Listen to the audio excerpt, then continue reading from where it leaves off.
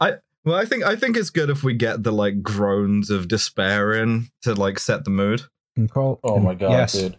All right. I love to work a full shift at the podcast I factory. feel like I'm fucking dying.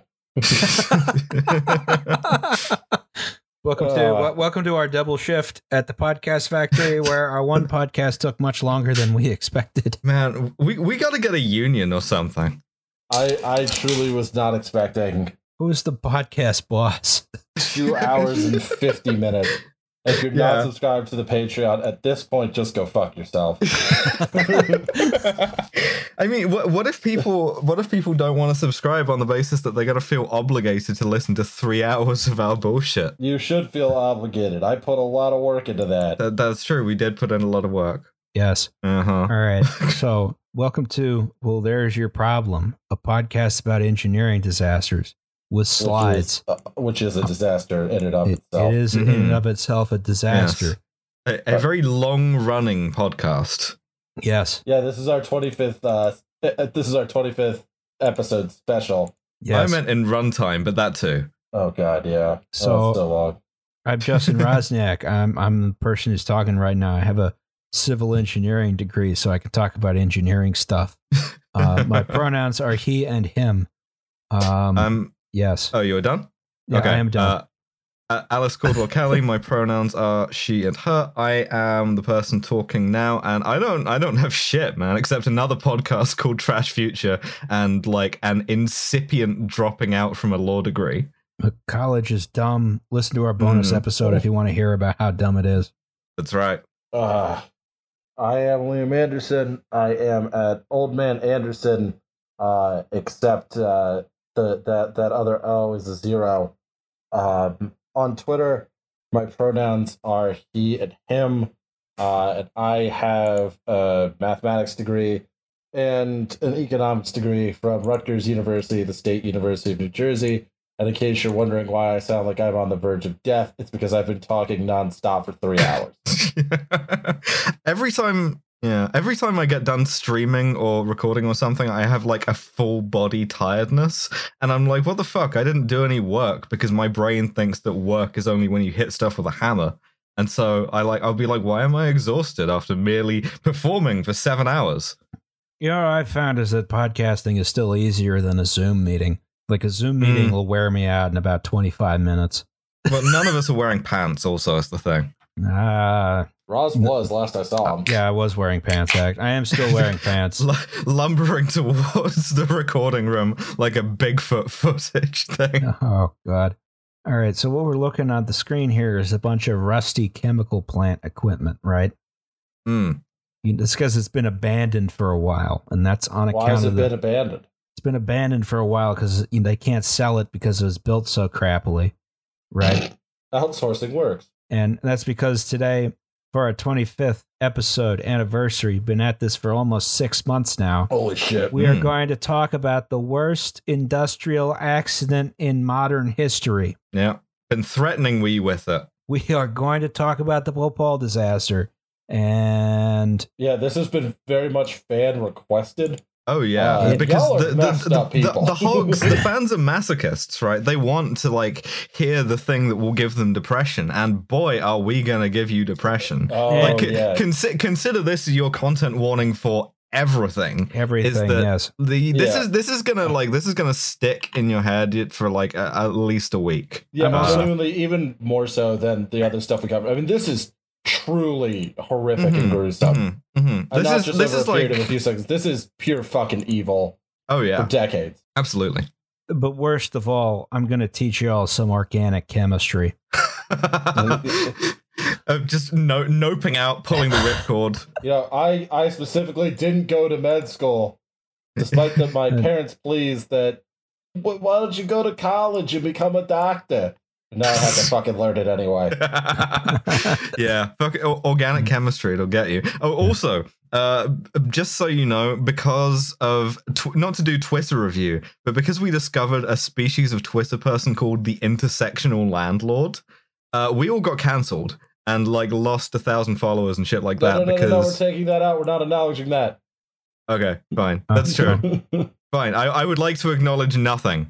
Yeah, but we probably are because of the of Alice switching the goddamn news intro. That's true. We have to acknowledge it somehow. Oh yeah, we'll do that part. Yeah, play The East is Red as loud as you can. Okay, fine. So anyway, we have to start with our usual segment. With our usual segment, jingle. The goddamn news.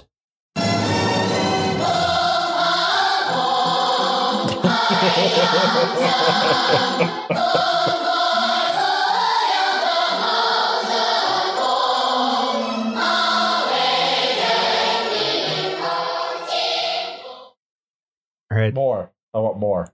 Oh, you want more? You want more?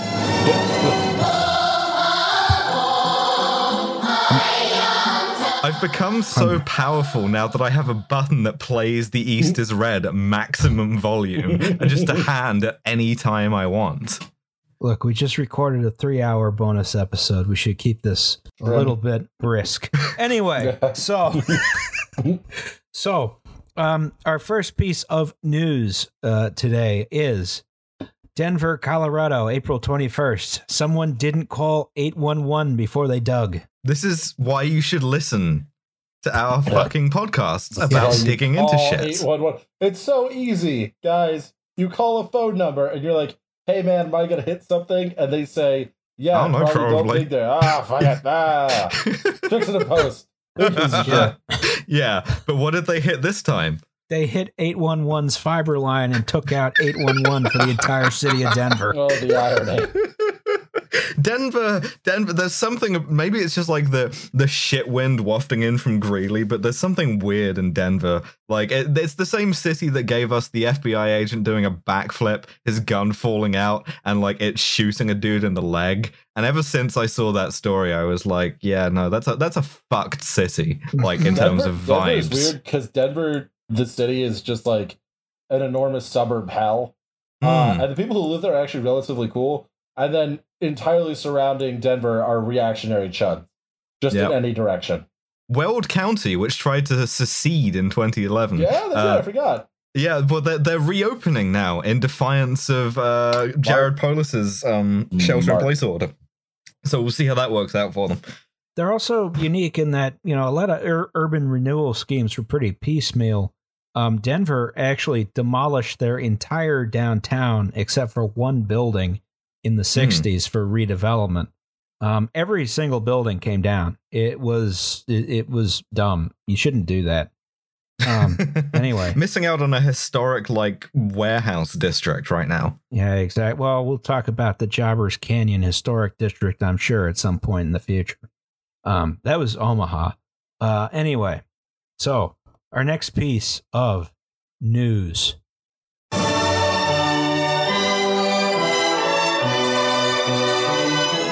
So Trump said something offhand about injecting disinfectant. Or sunlight, or UV lights. Just stick one of those blue restaurant bug zapping lights up your asshole, and it'll kill the coronavirus. Wasn't there an Instagram influencer who talked about getting sunlight up her butthole? So I assume Trump is one of those guys who has a horny Instagram. I don't think she was putting stuff actually up her asshole. I think she was just like fun, right? Yeah, it was just like she was exposing her asshole to Earth's yellow sun in order to gain powers. I'm goatseeing the stars. That is about the best message humanity can hope to send the universe. It's just like a bleached, just a bleached asshole just gaped into the future. This has been an interesting story to follow so far because Trump got this idea from somewhere that you can inject. I think he just got it from there's video of him getting the idea where he's waiting to go on stage and he's looking at the banners that are like how to like kill the virus on surfaces that are like, man, you can kill this thing with bleach or even just sunlight with time. And you can see him putting it together and being like, man, why has nobody thought of this? What if you just put the bleach in the thing? What I was thinking is he somehow got a message from the So anti-vaxxers are the tip of the iceberg, right? There's a whole community out there of people who advocate drinking bleach. Yeah, As a chelation, miracle, they call it. Miracle cure. Yes. Yeah, it's one of the things that they recommend it most heavily as a way of making your kid not be autistic anymore. And I guarantee you that your kid will not be autistic. They also just won't be alive. Yes. Exactly. Exactly. I mean, a lot of people end up doing this shit, and like I've seen, well, he didn't mean it literally. Like, even if he fucking didn't, don't ever like that should not be ambiguous. I shouldn't have to ask, did the president of the United States tell us to inject bleach? Yeah. It's so funny though that for a while before they were bullied into changing it, the New York Times ran with Trump's comments controversial with experts. Like, they were really going to try on both sides injecting bleach up your asshole. Most experts do not think you should inject or drink bleach. 4 out of 5 dentists. But from our correspondents at freedomeagle.biz, QAnon signaled that it was very safe. Yeah, buy gold, buy Bitcoin. Bitcoin and gold, the two safest investments. I do want to say, do not inject yourself with bleach. No. And also, do not let your parents on Facebook groups which encourage drinking or injecting bleach. There's a whole bunch of them. Yeah, you got to put the child locks on your computer for your older relatives. They're called parental controls for a reason. So they control the parents. He did the bleach shit on his parents, so they couldn't watch Fox News anymore because he was sick of hearing it. And in addition, don't inject or drink ammonia or Lysol. No, and don't do any of his hydroxychloroquine or risperidone or any of the other bullshit folk medicine cures. Although there is one that is extremely funny that they've been trying in California and New York, which is just fucking transgending the shit out of everybody because women die slightly less. Oh shit! I got to do the short East is red again. Yes. Oh, this is my dream. It's just the East is red blares as we fucking trans everybody. Forced feminization is here. Is it an effective COVID-19 treatment? We shall find out. We'll find out. Look, you may still die. You may still die, but you will be much hotter. So it's impossible to say whether it's good or not. Look, if I have to be trans to survive the virus, whatever. Okay. I mean, the insulting thing, right? Is genuinely that estradiol patches and what's the other one? Spironolactone.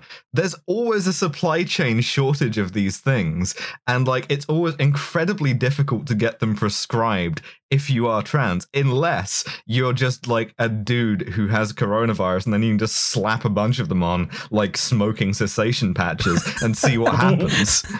That's the funniest shit to me, is just dudes being I'll fuck it, I'll try it. Give me the tits pill.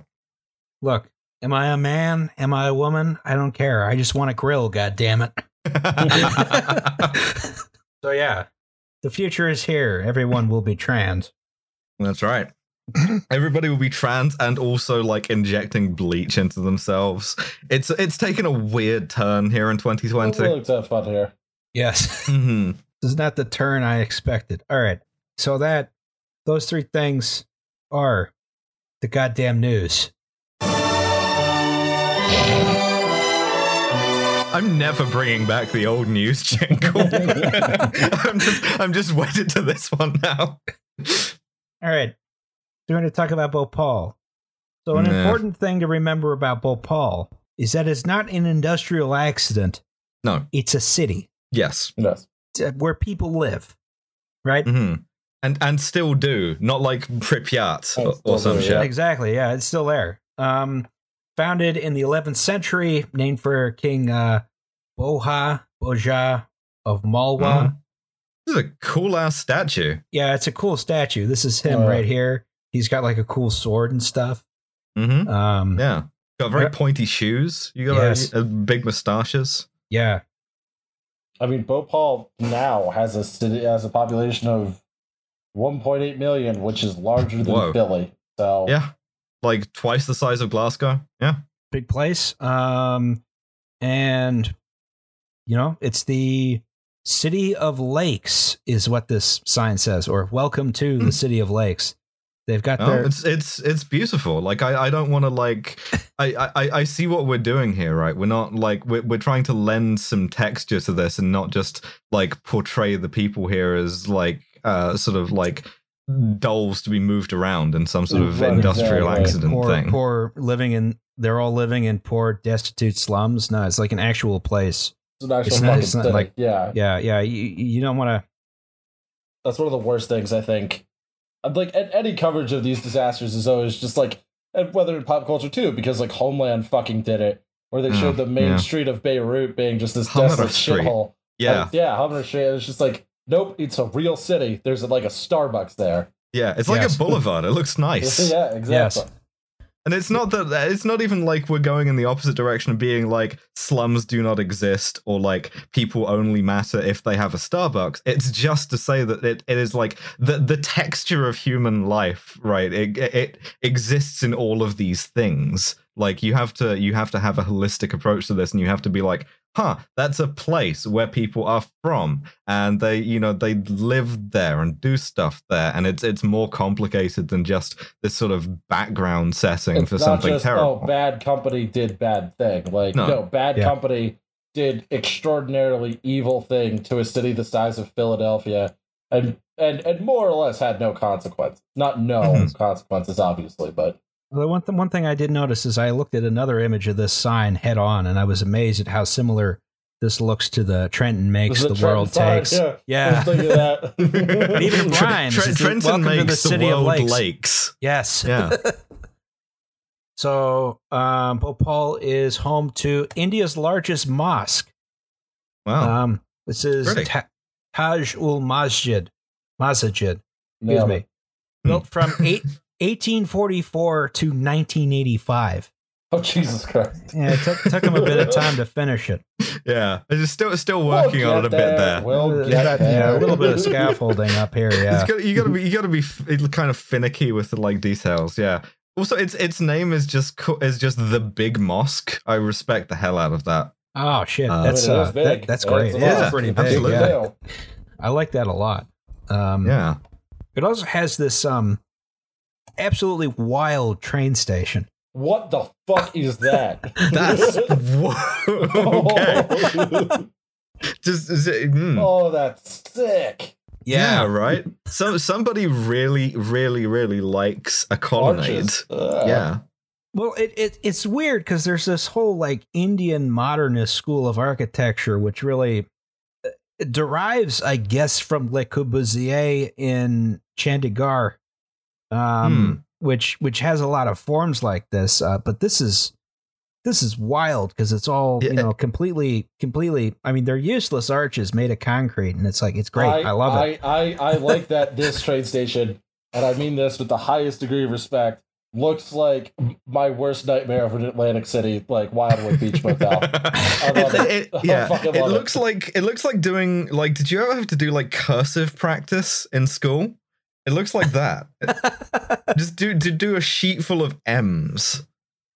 This is Bhopal Habibganj, right? You can see it's written here. We're going to talk about a different train station later. That's Bhopal Junction, which is closer to where the incident occurred. Which ain't the incident. 4.3 miles away, in case anyone's curious. Yes. So, they got a cool train station. I like it a lot. It's great. Yeah. But it has it has 200 daily trains. Good Lord. Fuck. Oh, You know the shittiest thing about Indian railways is how good they are. Is that like English people, British people actually, continue to take credit for that. Like that's our thing of where we have to do like an apology for Empire and the Raj is just we'll be like, oh well, we gave them the railways, and it's like, dude, I mean, you personally haven't done shit, but we, whatever that means, haven't been there in 70 years. In that time, the population of India has exponentially grown, and the railways still fucking work. So who's doing the real hard work there? And the other thing about like Indian railways, I don't know if you ever watch Indian railway YouTube videos. They're always fun to watch. Oh yeah, Buck wild. Is it's not so much the speed of the trains that's impressive. Frequency. It's the violence of the speed. Yeah. There's absolutely there's no like, oh, you apply a touch of power. It is run 8 to nothing. Yes, you are going. There's like dust and wind. You're like going. You're not even going like super fast, like a Japanese Shinkansen or a TGV or something. You're going 120 miles an hour maybe, but like the violence of the speed, because this is just an ordinary train that's going that fast. Yeah, it's difficult because everything is so heavy and going so fast. And like you'll go like, because of like zoning being more of a vibe, actually you'll just go through a market that like moves around the train tracks when a train goes through. That's cool as hell to me. That is not India. That is there's definitely, I know the one you're thinking of, and like that was what I had in mind too, but it is also a thing that happens in India. I hope they don't go through at 120 miles an hour. That sounds dangerous. No. Excuse me, coming through. I would like some oranges. Excuse me, coming through. I would like some oranges. Just blaring the horn. I think the one that we're both thinking of is Southeast Asia. I think it's like, I don't know, Indonesia maybe. I was thinking the Philippines, but I don't think that's it. Yeah, the Philippines has some weird railroad stuff going on. Yeah, they do. But the point of this is, Bhopal, it's a city where people live to this day. It's a big place. Yeah. There's lots of different people who live there. It's not like a huge third world, like everyone lives in squalor slum. And it wasn't at the time of the Bhopal disaster. It is a place where it's a city. Just it's a real place.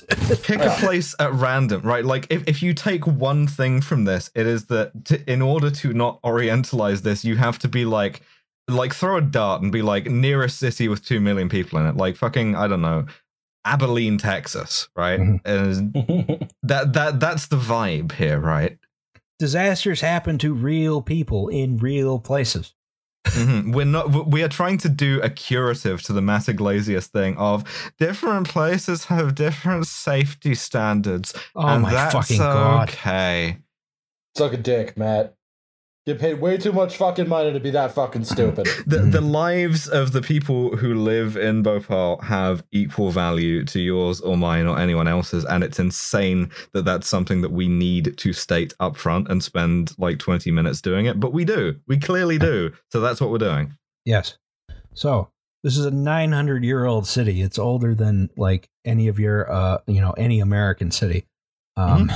Mexico City, but well, the depot. Yeah. Anyway. Well, yeah. Anyway, so furthermore, now that we've established that, we need to ask, what are insecticides? Oh boy. An insecticide, this is an old-timey insecticide pump doohickey, right? Where they gotta like mix the two chemicals as they come out of the can. So an insecticide is a substance which is designed to kill insects and nothing else, ideally. Right? Yeah. You can bathe in it and you should be fine. Hopefully. So most famous, of course, is DDT, which is very safe to everything except bald eagles. That thing we're attached to. Also a lot of other kinds of birds. Basically, Rachel Carson wrote this book called Silent Spring, which is about how DDT was killing all of the birds. And the world lurched in like one of the biggest coordinated environmental policy changes until CFCs, from spraying DDT on everything. Like in like parts of the South, trucks would go by in summer and just kill all of the mosquitoes as like a malaria preventative, to just using it very sparingly, if at all. It does probably cause cancer, and I think it might cause birth defects. And also, my grandmother, God rest her soul, continued to use it well after other people had stopped. Yeah, that rules. Yeah, my grandmother, it was just like, it's fine. I don't care. I mean, it works. Death to insects. Yeah, exactly. She had already been done giving birth. Yeah. Like, but Silent Spring was the real driver, and literally the only the big thing that made a difference was it kills the shit out of birds. Which is that was enough to swing it. And that's why it's banned in most places now. I believe a lot of areas considered developing nations, you can still use it because it's very cheap and very effective at killing insects and also birds. Yes. But your ideal insecticide, right, kills the bad bugs and also leaves the good bugs alone, right? Like bees. You shouldn't be killing bees usually. I mean, certainly, like, I don't want any bees near me because they might sting me, and I don't like that. But, like, you know, you want bees near plants, right? And the other ideal thing is your insecticide doesn't murder people or animals if they consume it, right? Because you use it on crops to prevent the bad insects from getting there. Yeah, fun fact, one of the most common methods of suicide in rural India is like either fertilizer or insecticide ingestion. You want to kill yourself and you just fucking you drink the bad thing. You drink the forbidden soda. Oh God. I know, it's really grim. Like not what I would pick if I'm being honest. That sounds like a very unpleasant way to go because I assume it wouldn't be especially quick. Yeah, no, but it's I guess it's because you have this thing that is very clearly marked as being lethal or lethally dangerous. It's like having a gun in the house. I guess it's like you have the temptation, and that keeps seems to make the difference to like impulsive suicide. It does. I mean, statistically, it does. When most people when it became basically difficult to be not to be too grim, but literally stick your head in the oven to kill yourself. Yeah. Suicides drop. When you have easy access to it, you can kind of fill in the blank there. Yeah. So rural India, gigantic access to extremely deadly chemicals as a consequence of rapid growth in farming and also chemical corporations. Yes. So, and we're gonna talk about that. But one such insecticide, the more modern one. Well, not that modern, but which doesn't really harm people so much, as long as it's ingested in small quantities. You know, do not inject this. Do not inject this. Much like bleach. So this is something called carbaryl, right? All right. Here's the part that's going to terrify everyone. We're going to talk about organic chemistry. Right? Oh fuck! So carbaryl, also known as 1-naphthyl methyl carbamate, right? I see some benzenes in there. Yes, there are 2 benzenes right here, right? 2 benzenes. Now, two benzenes, 2 benzenes welded together is actually much less toxic than 1 benzene. That's a naphthalene, right? So now this is 1-naphthyl, right? Which means there is something else welded into the 1 slot on the naphthalene, which in this case is an oxygen atom, right? So C10H7, otherwise this would be 8. Here's the O, right? Okay, the O is here, or here is red, right? And that O is then bonded to a C, which we don't talk about because this is organic chemistry. The C is implied, right? Okay, you can see like right here, there's not even anything there. It's just like, hey, yeah, it's a C. The C is double bonded to an O. That's why it's in parentheses, right? So, okay, that is, your 1-naphthyl, and then this whole assembly here is the carbamate, right? And the carbamate is composed of the carbon, the double bonded O, the O, and then this right here is called an anime. No, it isn't. No, it's called an amine. You Hmm. switch the M and the N. This is a secondary amine because it only has one Get those on hydrogen. Crunchyroll. Yeah. Because there's only one hydrogen attached to it. If there were two hydrogens attached to it, that would be a regular amine or primary amine. And then at the top here is your carbon with 3 hydrogens attached to it. That is called a methyl, right? Yeah, So- the hentai. Yes.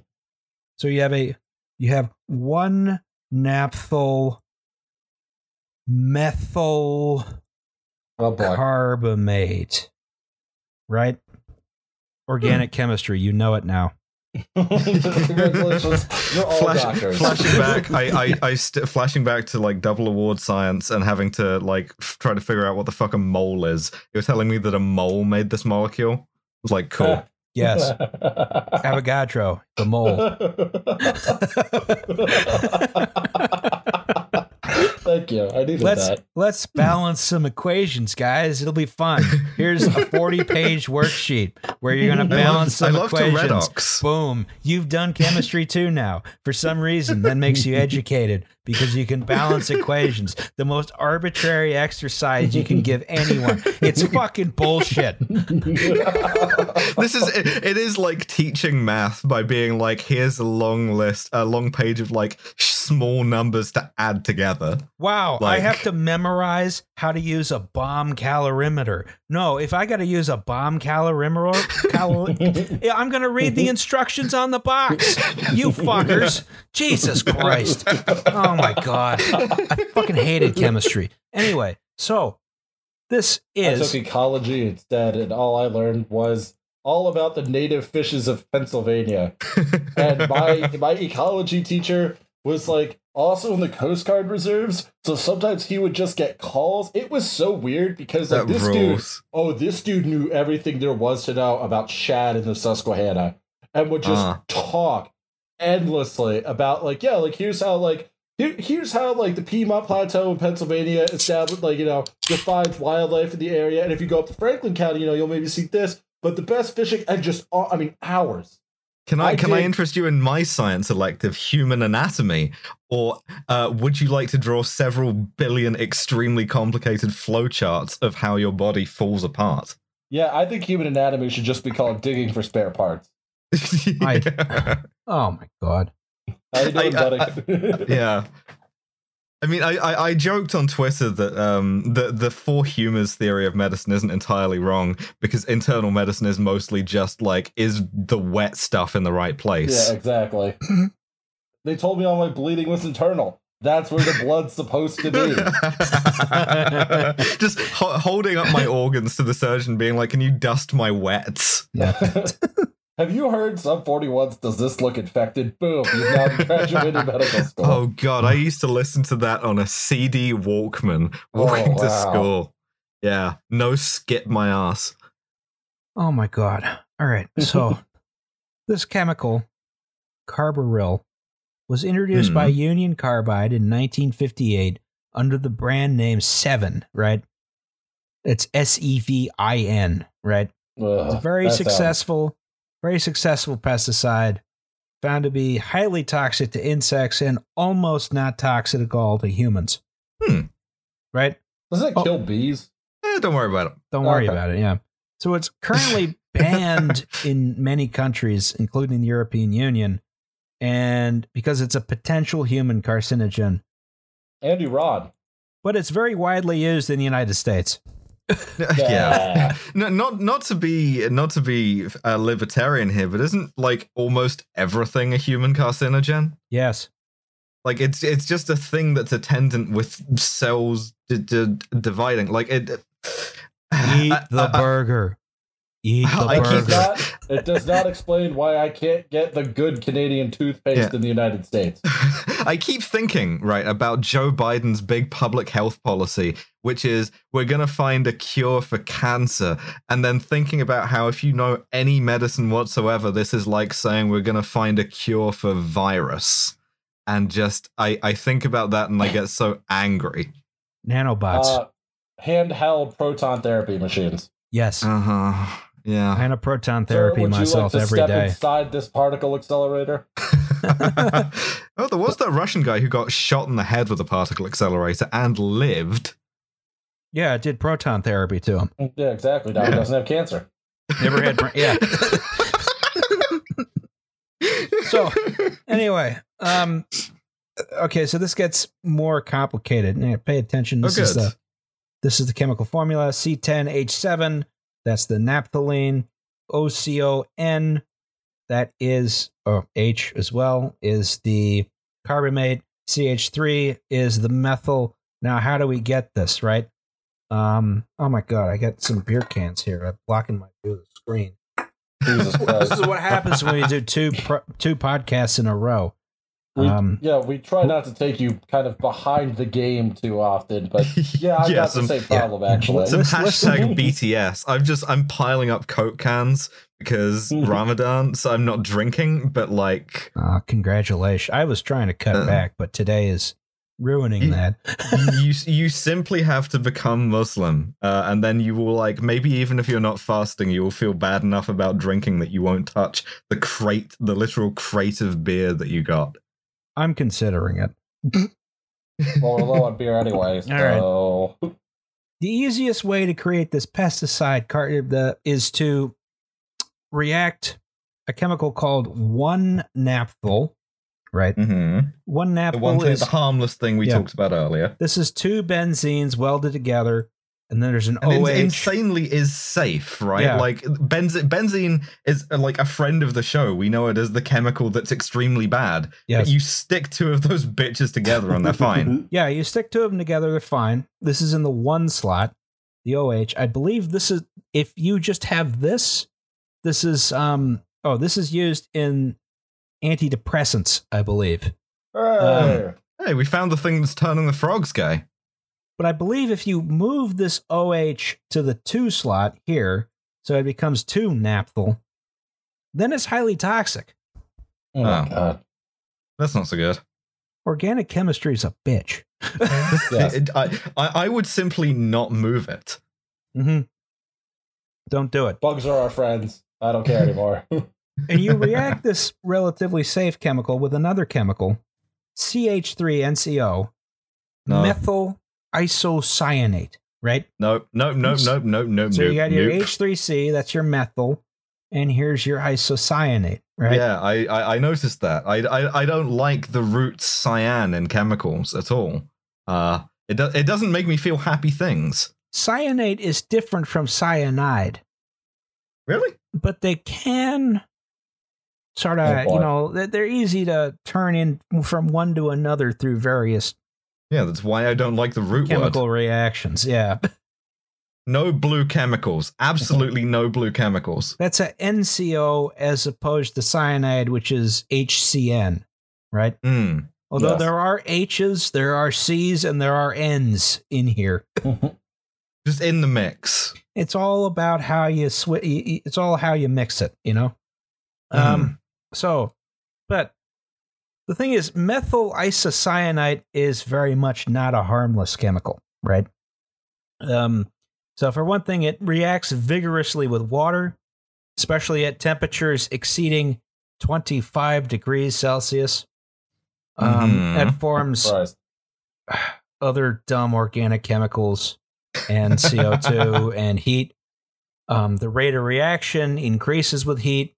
If the MIC methyl, I'm going to call it MIC from now on. If MIC is in excess, it forms extra bullshit organic chemicals, right? It is funny how mean organic chemistry seems to be, right? Like, you get into this with the fluorides too, but like after a while, it starts to take on this kind of aspect of spite, where it's like, why? I know chemically why you're releasing this, but like, why though? Why are you trying to kill me all the time, organic chemistry? There's a very small amount of organic chemicals which are very beneficial. There's a very large amount that will kill you in all kinds of exotic and painful ways. So, MIC is toxic by inhalation, ingestion, and contact in quantities as low as 0.4 parts per million. Exposure symptoms include coughing, chest pain, dyspnea. I don't know what that is. Asthma. Dyspnea is when you feel weird. Okay. I've been doing that a lot recently. Irritation of the eyes, nose, and throat, as well as skin damage. Higher levels of exposure over 21 parts per million can result in pulmonary or lung edema. Edema. Swelling. Okay. Yeah. Emphysema, hemorrhages, bronchial pneumonia, and death. Yep. Yeah, so this is like 21 parts per million is like, doesn't matter that it's colorless, odorless, whatever. You just like, you can just drop dead, right? Yeah. Yeah. Tests. This is according to the Bhopal Saga, which is my primary source for this a podcast by Ingrid Eckerman. Tests on rats turned out to be so terrifying that the company banned publication of their work. Holy fuck. Experiments had shown that the almost instantaneous death of animals exposed to MIC vapors. They destroyed the respiratory system with lightning speed, caused irreversible blindness, and burnt the pigment of the skin. Oh my god. Whoops, we accidentally created the death chemical. That's not even at Fort Detrick or anything. No, we were just we're fucking around trying to kill mosquitoes, and we accidentally created rat hell.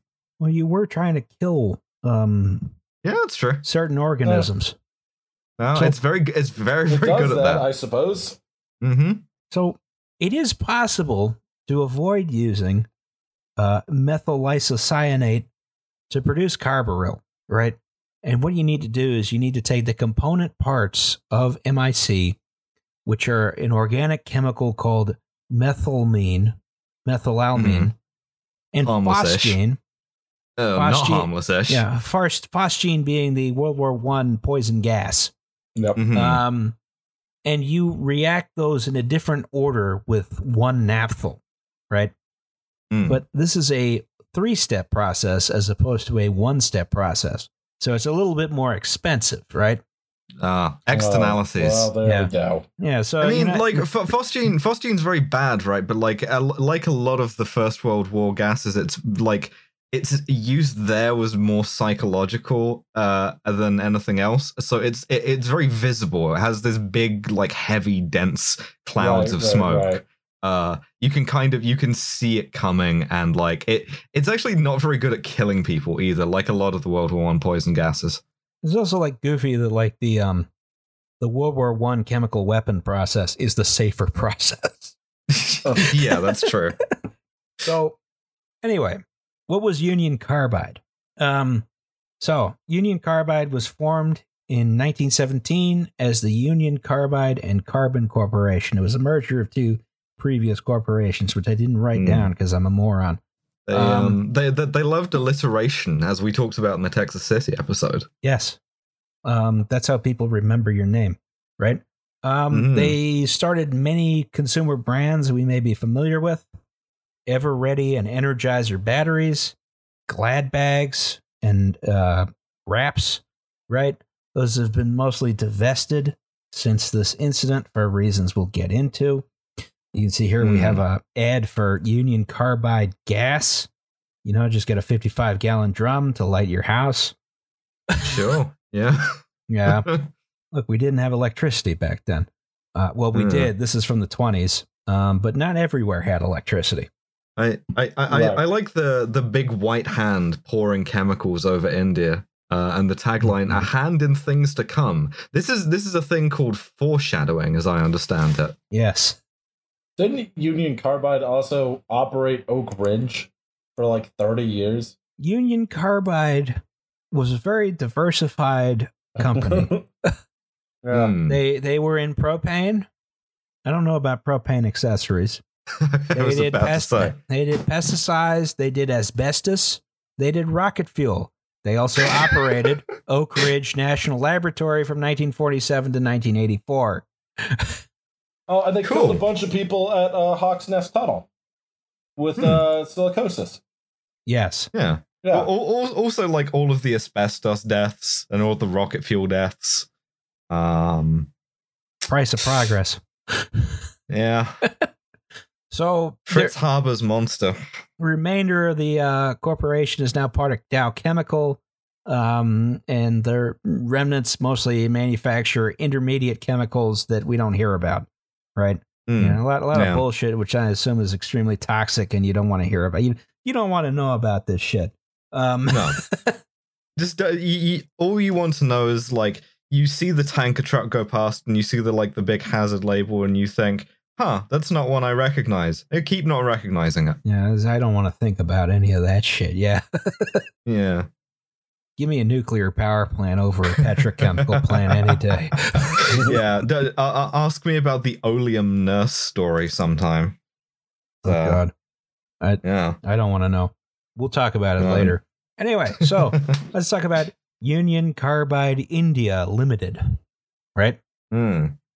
It was owned 50.9% by Union Carbide, 49.1% by Indian investors, right? So, you know, Union Carbide was making all the decisions here. The plant in Bhopal, which is on this site, which you may notice there's nothing on now. Temporarily closed. Temporary due to coronavirus, yes. So this plant was built in 1969, 4 years into the Green Revolution. And the Green Revolution was when most of what we would consider the developing world, and you would consider it the developing world back then, it's apparently taking a very long time to develop. They were weird, huh? Yeah, I know, right? It's almost like, there's some kind of there's something keeping them back, I don't know what it might be. The specter of communism. Yeah. So this is when a lot of modern mechanized farming and agricultural practices were moving their way out. This involves like fertilizer, pesticides, high yield seeds, not GMOs yet technically, but basically GMOs, and tractors, of course. And this increases agricultural yields. If you know Norman Borlaug, this is sort of that sort of thing. We do got to have another disclaimer here, which is that we're not Malthusians, right? We don't think that this is a bad thing because it creates more people in developing countries. More people is good. Yeah. I'm not going to tell you to not have kids because A, that's against the Lord. B, no, no, just A. No, the thing is, right? We're not doing. We are the virus thing here, right? Like two of us are not doing that. One of us is advocating for voluntary human extinction. But again, Liam is not attaching my name to that bullshit. Liam's views do not reflect those of Will. That's your problem. Look, none of us are eco-fascists. Liam is just an omnicidal maniac. Yes. Which is different from being eco-fascist. Exactly, because it's not eco-fascism if you believe that everyone should be dead. Anyway, the point I was trying to make is that the Green Revolution and the subsequent population growth are not unsustainable because of some inherent trait in humanity, or worse yet, something cultural about developing countries. It's unsustainable because of an exploitative profit motive, of which we will hear more later. Yes. And say just tossing out food instead of giving it to people. Yeah, weird how that happens, if we just gave people food. The crazy, it's like fucking all these potatoes and shit that people are just, farmers are plowing under. It's just like, what if the government, who makes all the money, and I mean this in the creates the sense, money printer go burr. Some money, printer go burr, and then you bought a bunch of potatoes, and then you moved them to people who need potatoes. I have done it. I have solved all economics. I will be expecting my Nobel in the mail. Sweden, you can reach out whenever. The Swedes are all dead because they didn't socially distance for coronavirus. It's unfortunate. Well, they're racist and gross, so I don't care. Norway wins again. Serves them right for doing tepid social democracy. Yeah. Oh, yes. The Kingdom of Norway. Very relevant since, 1637. Now, Mm. there are some questions about, linking our food supply so closely to the petrochemical industry, right? Yeah. Which is, Yeah. that- Also, That's a fair just question. doing big monoculture is the other one. Yeah. Like doing like soil erosion. That's a big one. not so good. Yeah. Soybeans. Yeah. Soybeans everywhere. Sometimes also corn. Yeah, so soybeans and oats are the future, Well, and like I want to put a vaporwave effect on this, but I'm too lazy. But like wind fertilized grains. Yes. I personally, enjoy beans. They're good. Oh, Beans yeah. are very good. Yeah. Do some Three Sisters. The technology is for more sustainable farming. It exists or is within reach. The problem, once again, is that profit motive being like it's way easier to just grow a whole field of alfalfa, a garbage vegetable no one uses for anything, and then all throw it immediately into the trash or plow it back in. Look, I will happily go vegetarian to, help the planet, but you can take my eggs and my cheese from my cold dead hands. Oh, you want to Anyway. hear something gross? Oh, please. Yeah. I want you to think of cheese as just milk loaf. Fucking delicious. Wouldn't that be like Delicious. curds, though? Would No, be, it's yeah. just milk loaf. Moving Mm. on. Delicious. So I'm looking Milk loaf at that's this. been I'm, sitting in a cave for 5 years. Give it to me. I'm looking at this and I see a couple of like what look like green lakes on this. Is that accurate? Are those? that just a Is that satellite within thing? the site? Yeah. There's There's like one, one here? on the bottom. Yeah, and then there's another one on the far side of the like western road. I'd assume that's just some kind of retention pond to avoid like flooding or something like that. I don't think that's any, Okay. Oh yeah. I don't shit think pot. that's like full of horrific. Well, it's full of some amount of horrific chemicals, but like not an exceptional amount. Okay, sure. Yeah. So the point of this is because of the Green Revolution, the demand for pesticide in India was increasing, right? To the point where that big white hand of progress. yes, exactly. So to the point where maybe they want to manufacture some pesticide in India as opposed to importing it all from the United States, right? Mm-hmm. So the Bhopal plant was originally designed to manufacture carbaryl, right? The pesticide we were talking about earlier, in small quantities, right? And this was supposed to be made from MIC that was manufactured off-site in the United States, imported to India, right? Unloaded from ships in Bombay, and then transported by truck from Bombay with a police escort. That was how dangerous the company thought this chemical was, right? Yeah. But Right. since they were using it on site in truckload quantities, right? This was considered a light industry. So they got planning permission to build it in this pretty highly populated area, right?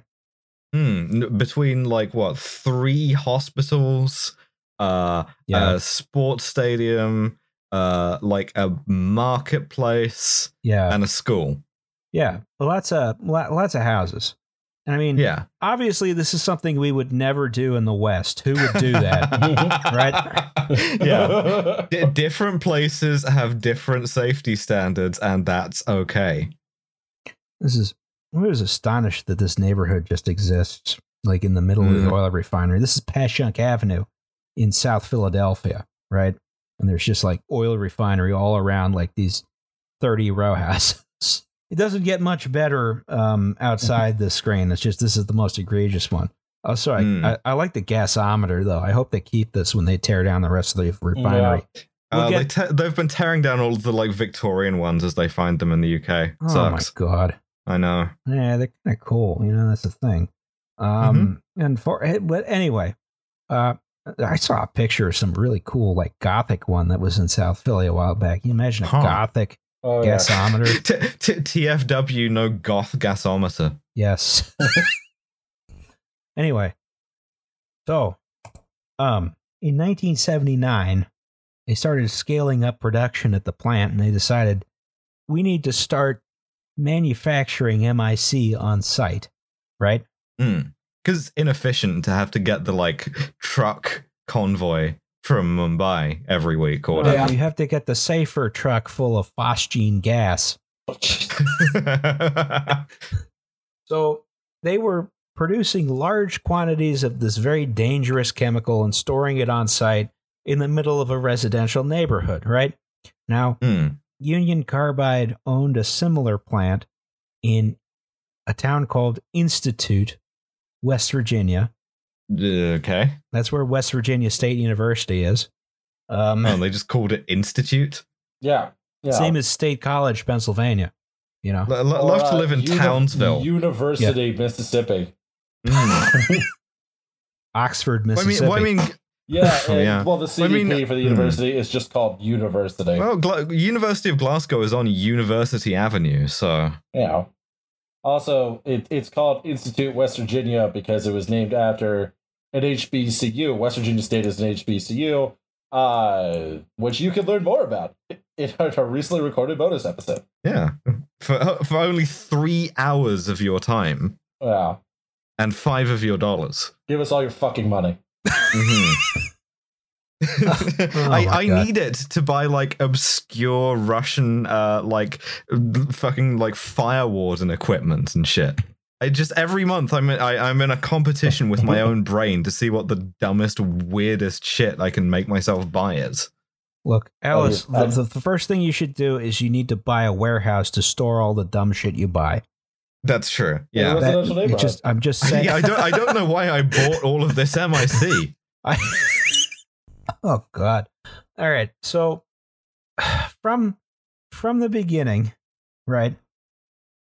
This plant had some problems, right? Oh boy! In some areas, it was over-designed, especially in the newly built MIC plant, right?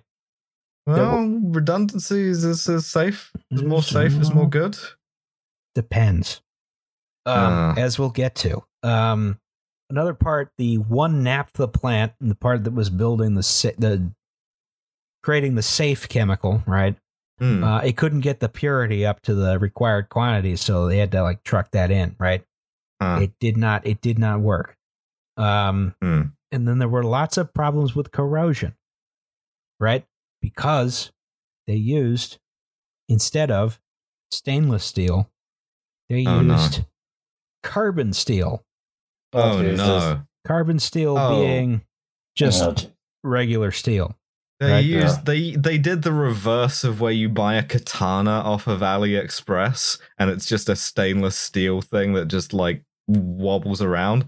They did the reverse of that and they used just regular steel. They're using, yeah, exactly, because they're handling all of these incredibly corrosive chemicals.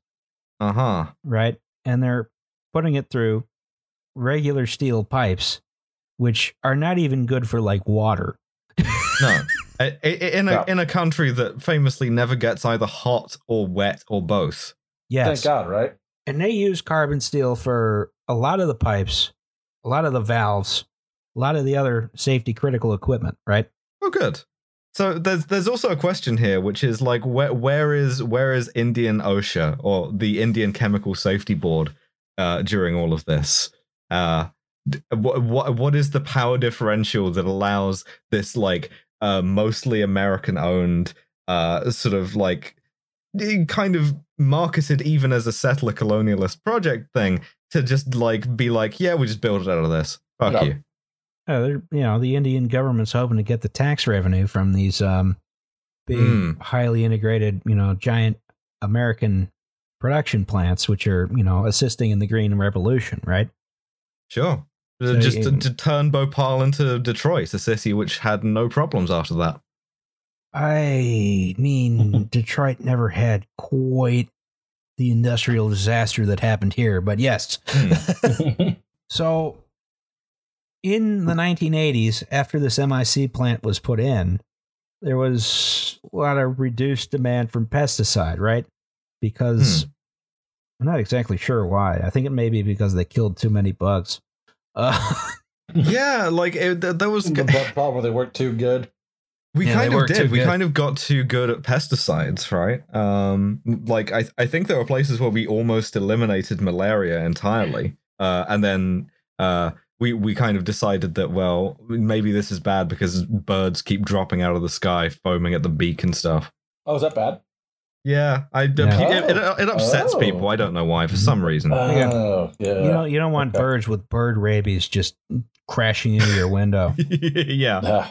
And they peck at you, and then you gotta get a big dumb shot in your stomach to avoid dying. It's just our friend Derek's suicidal cardinal, but on mass scale. No? Okay, moving on. I want to hear that story. Oh, yeah, I have a friend, or Roz and I have a friend named Derek. He has a house out near my parents, and for the last 2-3 years, they've had this cardinal that just dive bombs their kitchen window about every 30 seconds, every day, for the past 2 years. For about 8 to 10 hours a day, and they have tried everything. And just this one suit, he just always crashes into the window. And I just don't know why. But that on a mass scale would be scary. About to violate the Federal Migratory Birds Act or whatever. What archdiocese is he in charge of? Do you know? Harrisburg, so he can go to hell, probably. Oh man, you just took the best joke of this episode away from the line I've been saving up all week. Oh my god, it's gonna be another long episode. Ruined our lives today. Anyway, so since they downscaled production of pesticides, right? They started laying off workers. They started using employees to cover jobs they weren't trained to do. They started stockpiling dangerous chemicals on site, including MIC, right? And MIC, KEYMOUSC. And it was stuck in my head. Oh, God. And everything in the plant, was broken and leaking, and people just sort of accepted it and worked around it, right? Just like sidestep the big pool of cyanide. Yeah. Don't step in pretty that. much. Excuse me, cyanate. So on the site, there were 3 big storage tanks for MIC, right? Each was 68,000 liters. I don't know how many gallons that is. It's a lot. All 3 of them were sited underneath a big concrete pad, right? Right. 2 were for storage. 1 was for storing bad product, in case, the MIC from the plant didn't meet spec. They could dump it in that one. It's 15,000 gallons each, by the way. Fuck. Here's a picture of one of them. This is tank 610, right? This is actually the tank that caused the issue, right? Why is the tank that caused the issue just in somebody's yard in what looks like a recent picture to me? Oh, well, we're going to learn about that. I don't want to learn about that. I want to feel good things in my life. Well, too bad. Alice, podcast, you suggested we should do this podcast. Yeah, I did. This is technically your podcast. Yeah, that's literally true. Just because you do the showrunner stuff, it was actually my idea. Please redirect all complaints to Alice Alexander. That's right. It's your fault we got canceled by the also true Raytheon Furry Landlord Caucus. Yeah, people are going to be so confused about why the news jingle was replaced with the Easter's red. That's why, because fuck landlords. So, all right, how is this supposed to work? Each of these 3 tanks was never to be filled more than 50% with MIC, right? The remainder of that was supposed to be nitrogen gas under pressure, right? So imagine this is a big keg of Guinness, right? Oh, does it have the little plastic ball in there?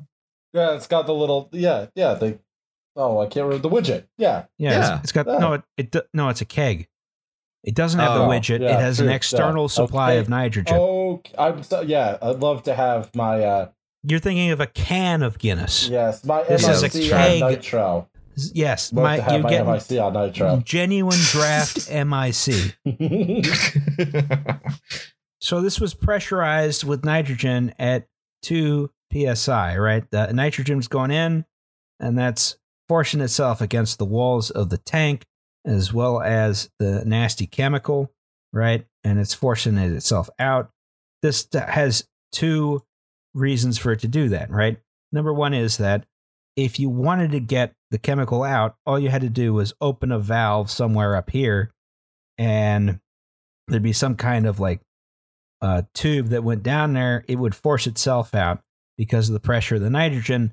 Number two, if there was anything trying to leak its way in there, like say groundwater, it wouldn't be able to get in because of the pressure of the nitrogen. Because getting water in here is a very dangerous prospect. Because it reacts vigorously with it. Yes. Yes, it would cause a bad reaction, which should not happen. Now, in addition, there were other safety protocols to make sure that if water got in there, it wouldn't be a big deal. One of which is that these tanks had to be refrigerated, right? To below 5 degrees Celsius. That would mean if some water got in there, which keep in mind from our previous episode, everything leaks. Yeah. But if some water got in there, the reaction would be slow enough it wouldn't matter, right? Because, it's supposed to be below 5 degrees Celsius, ideally well below that. And then there was a third safety system, which was the relief valve vent header, the RVVH, right? So should something happen where this tank went over pressure because of some reaction or something, the MIC would be sent out of the tank automatically through a safety valve, which would blow at 40 psi, and it would go into a chemical scrubber, which would cause chemical reactions, which would reduce the potency of the MIC, and then it would, and I never got this quite straight, it wasn't clear from the research I did, it would either be vented directly to the atmosphere or it would go through the flare stack. So they just burn off the excess. Yeah, exactly. Vent to atmosphere like you're driving a Subaru STI. Yep. Yep, I know you, Subi boys. We know you want some bro-off valves. Buy a GTI, be an adult. Now, the folks who were at Union Carbide India Limited didn't want to have the tanks in the first place, right? Because storing this amount of dangerous chemical on site is dumb. You shouldn't do it. This is like... Plus, they're the ones who have to actually see it. They have to, be aware that it's by people's houses and schools and shit. Yeah, and one of the number one things about handling dangerous chemicals is you want to handle the smallest amount of it possible, right? If you need to have it. Ideally, you just don't have a huge tank of it. If you have an extremely dangerous chemical, you manufacture it as needed and try and react it into the safe chemical as quickly as possible, right? And that is what they did in the Institute West Virginia plant, is they manufactured MIC as needed. They had a few small tanks full of it, and they just introduced it into the production supply as needed. Right. So it's not just sitting there waiting for something terrible to happen. Yeah, the one time where the just-in-time supply chain is actually preferable. Actually worked out. But I thought the India plant followed all the safety regulations of the Institute West Virginia plant. Oh, there's going to be a story about that later. Oh, good. In June of 1984, the refrigeration unit that refrigerated this tank and the other two tanks was shut down to save money on energy. One block pulled out of Jenga stack. Yes. It's not like anything was going to get in the tank. It was still pressurized, right? Right. They got some extra safety systems. It's fine.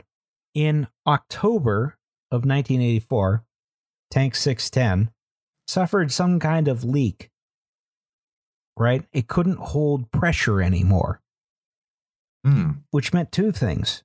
Number one, it was no longer under pressure so that groundwater couldn't get in. Number two is they couldn't get the MIC that was sitting there in the tank out. Oh, fuck. Because it's only meant to come out with the pressure from the With nitrogen. the pressure, Right. yeah. It's And like it won't pressurize. having a big keg of unpressurized beer and you don't even have like the hand pump. Things are shit. They make the beer skunk. They're garbage. College sucks. Listen to our bonus episode about how much college sucks. Yeah, in which, to record it, we were all wearing the Belushi Animal House college sweatshirts. I'm gonna make that the picture. Yeah. So all right. So you have a dead keg of, instead of beer, highly dangerous chemicals, right? So there were 42 tons of MIC inside this tank, right? Jesus. So since they needed at least one tank to store bad product, they decided to shut down the plant for maintenance. This included shutting down the flare stack and shutting down the chemical scrubber. Oh, of course. Oh no. So you've just now, you have 3 safety systems, and you have systematically disabled each and every one of them in sequence. In addition to a That's wide fucking variety terrific. of other safety systems which were broken, which I didn't list here because I didn't have time to, because there were so many of them. So they shut the plant down for maintenance, and then in November, keep in mind this thing broke in October. In November, they resumed production with only 2 of the MIC tanks in service, with this one still full of 42 tons of MIC, right? Of course. The flare stack was still down, and the scrubber was also still down. So there was an attempt to restore pressure to this tank on December 1st, and it failed, right? So, some further maintenance was required to get it up and running again. Yeah, you send a guy down there with like a rag on a stick, and he just goes in there and he plugs the hole. Sure. Yeah. Oh, God. Every episode, I invent a new kind of shit job, and that's the guy that has a union. It's like the International Brotherhood of like cyanate leak tank pluggers. Every job at this site was a shit job by the time this accident occurred. No one was having a nice time. All right, so I guess we should talk about these 2 safety systems, right, which worked in tandem, right? This is not the flare stack at the Bhopal plant. This is just a picture I found. This is a diagram. Same technology. Same technology. It's a big fucking chimney that does the thing. Yeah, exactly. The gas goes up, and then at the top it catches fire, right? And that's good. That's the good thing to do. Right. Flare stacks are your friend. It looks bad. Like, it looks like all sinister and shit to just see just a giant fire, but like, this is good. Much good. like people, like anti-nuclear people get afraid of cooling towers when those just like produce steam. Yes. I'd much rather have a nuclear power plant next to my house than any petrochemical plant, which actually is next to my house. So, yeah, flare stacks are your friend. They turn dangerous organic chemicals into CO2 and water, right? And maybe a few other relatively harmless byproducts, right? Yeah, as in it's harmful in 40 years rather than you drop dead. Yes. Mhm. Yes, exactly. Relatively harmless. This man is your friend. He fights for freedom. Yes. They do this using fire, because fire makes a lot of dangerous organic chemicals much safer. A lot of chemicals, much better to have them catch fire than leak without catching fire. Just stick oxygen to stuff, and it's fine. It's fine. Yeah. Some flare stacks and some chemical plants are used only for emergencies. Others are used to flare off byproducts you don't want, like especially in oil production platforms, they'll flare off methane because What are they going to do with it? Yeah. it's dangerous to just release it as a gas. B, it's actually a less potent greenhouse gas if you burn it, as opposed to just releasing it to the atmosphere. Yeah, I keep coming back to Shell refineries in Scotland where they have been flaring off ethane because the economics of liquid natural gas are now so just fucked. That's nuts. But like literally, it's just you turn the big dial, and then what would be methane that goes into this and gets burned off just is now ethane because you can't sell it. God. And Oh yeah, the most environmentally friendly thing to do, of course, is to keep the oil in the ground. Yep. But this is the second most environmentally friendly thing, I guess. Yeah, it's just to create a cool fire. So MIC is a special case, right? If it's incompletely combusted, right, it can turn into hydrogen cyanide gas. Nope. That's why I'm afraid of the root word cyan.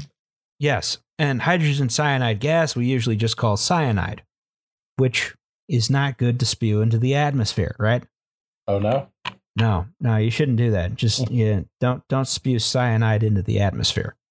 Yeah. So it's like don't spit, but on a much larger scale. Well, if only the Nazis had listened. So the MIC had to go through this thing called a scrubber, which is this diagram here, right?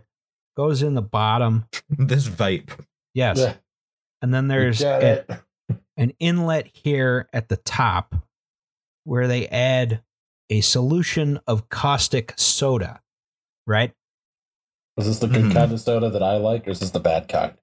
This is, I didn't put down the chemical formula, which was stupid. Could Alice consume this during Ramadan? Well, can I consume caustic soda? I mean, once? There you go. You know, in case you want to mix it up with the Coke. I can catch a bullet in my teeth once. Because the idea is that gas goes up through the doohickey.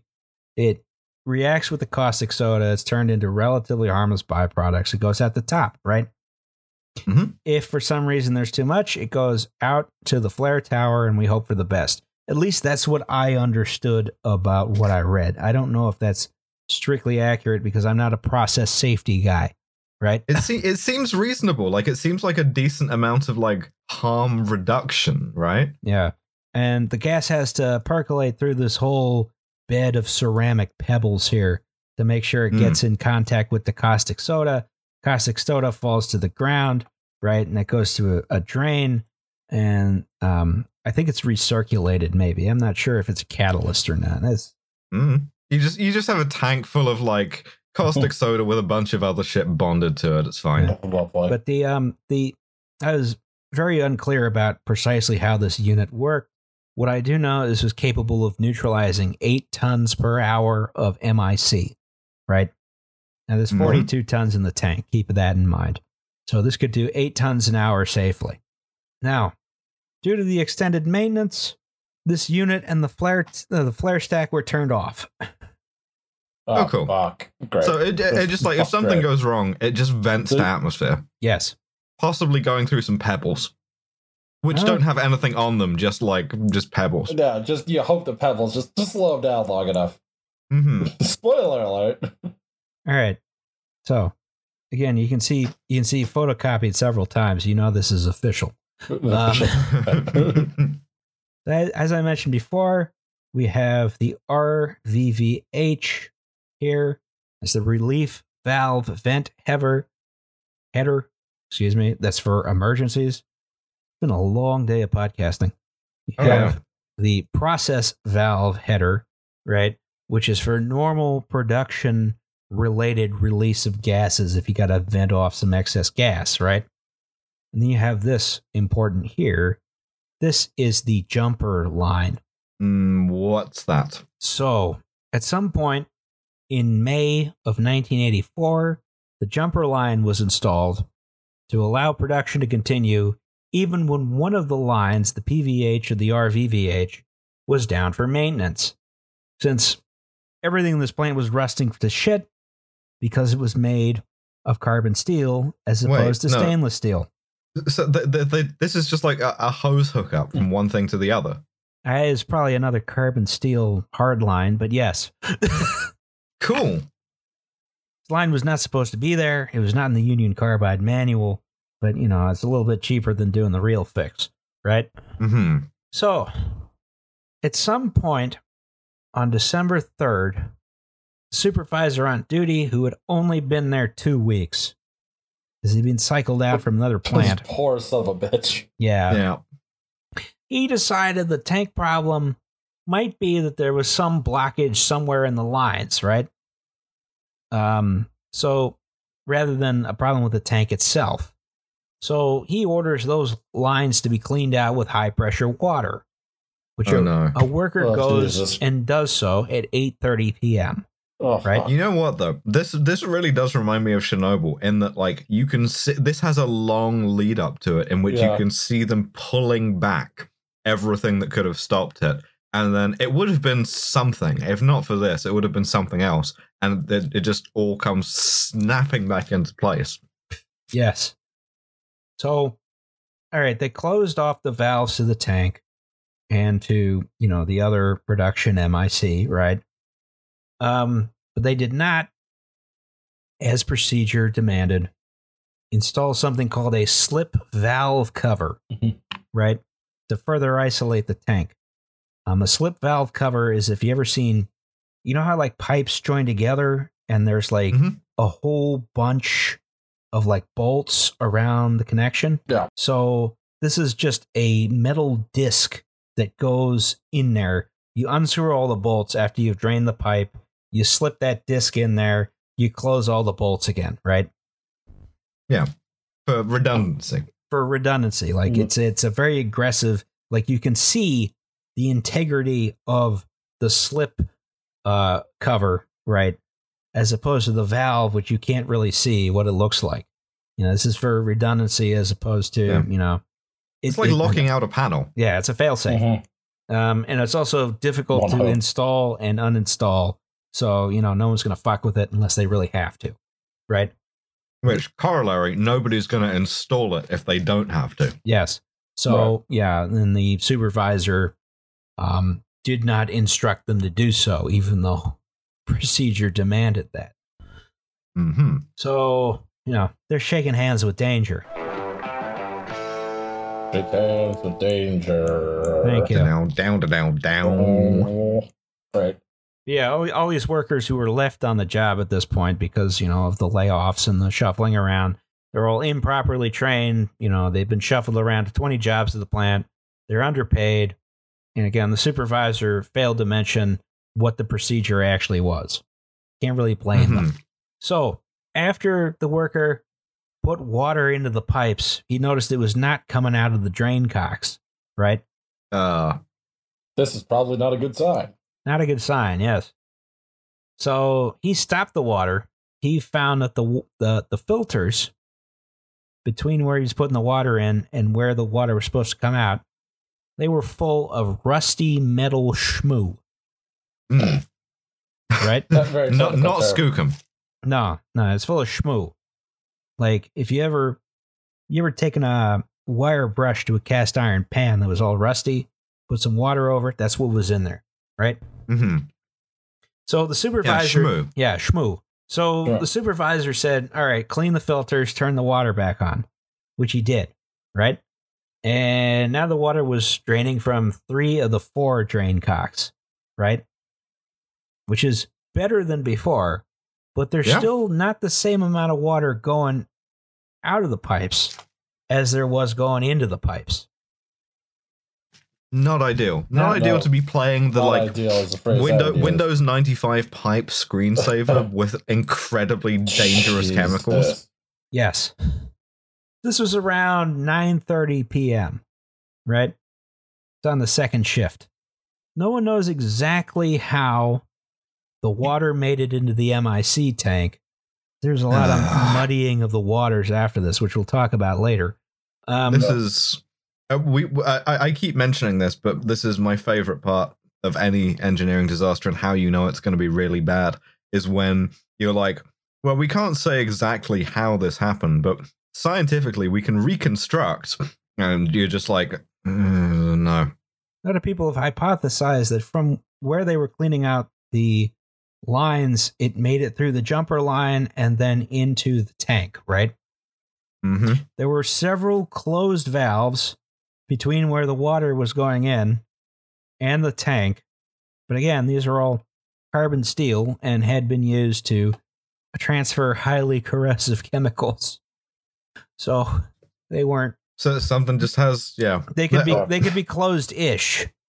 Right. Mhm. So stuff begins to happen at this point, right? Oh, I hate when stuff begins to happen. Yes. Yeah. Now, this is from, again, the same book I mentioned before, the Bhopal Saga. There's several accounts of what happened. This is all put into one timeline. Some of the accounts are contradictory, so I tried to reconstruct this as best as I could. Around 10:30, there was a shift change, right? New operators logged the pressure in MIC tank 610, which is this guy, right? At 2 psi, right? And the worker who was cleaning the lines was told to keep the lines running, and the night shift would turn it off, right? Mhm. Because they don't notice anything wrong at this point. Now, No, it's blocked off by a bunch of closed valves, right? It's fine. they're fine. Yeah, exactly. Now, at 11 o'clock, some workers note the pressure of tank 610 as 10 psi. Mhm. Oh shit. It's supposed to be running at 2, right? Supposed to be, well, it can't hold pressure. It shouldn't even be at 2. Oh, it's running at -2. It should be 0. Yeah. So, there's there's several conflicting reports at this point. Other reports said it was 2 psi at this point, right? And some field operators reported that MIC was leaking near the shutdown scrubber, right? The scrubber we mentioned before, which again, stuff leaked constantly from this plant, so no one was too worried. Right. Mm-hmm. Around 11:30 p.m., field operators noted more leaks from the MIC unit, right, which is upstream from the tank, including, of course, dirty brown water full of schmoo. Because it's just taken all of the schmoo off of the valves. Off of the valves, off of the pipes, so on and so forth. Everything, yeah. Mm-hmm. And again, these leaks were considered normal. No big deal. Christ, that's so fucking scary. Mhm. So, at midnight, operators found leaks even higher up on the structure, right? And the supervisor on duty recommended turning the water off, but we're going to leave it until after tea time. Oh, finally, Okay. we found something that we can claim like a British legacy for, and it's fuck it. We'll do it after I've had a Kit Kat and like some breakfast tea. Mm-hmm. Great, yeah, thanks. Okay, so it's Justin here in post-production. This episode went very long. It went 3 hours, in fact. So what I've decided to do is split it up into 2 parts. This is the end of part 1. Part 2 is going to be about the same length. It'll be out in, I think, a week, maybe 2 weeks. We might try and jam the Tacoma Narrows Bridge episode in there in between. I don't know yet. We'll figure that out. But anyway, this is the end of part 1. We'll see you all later in part 2. All right, bye.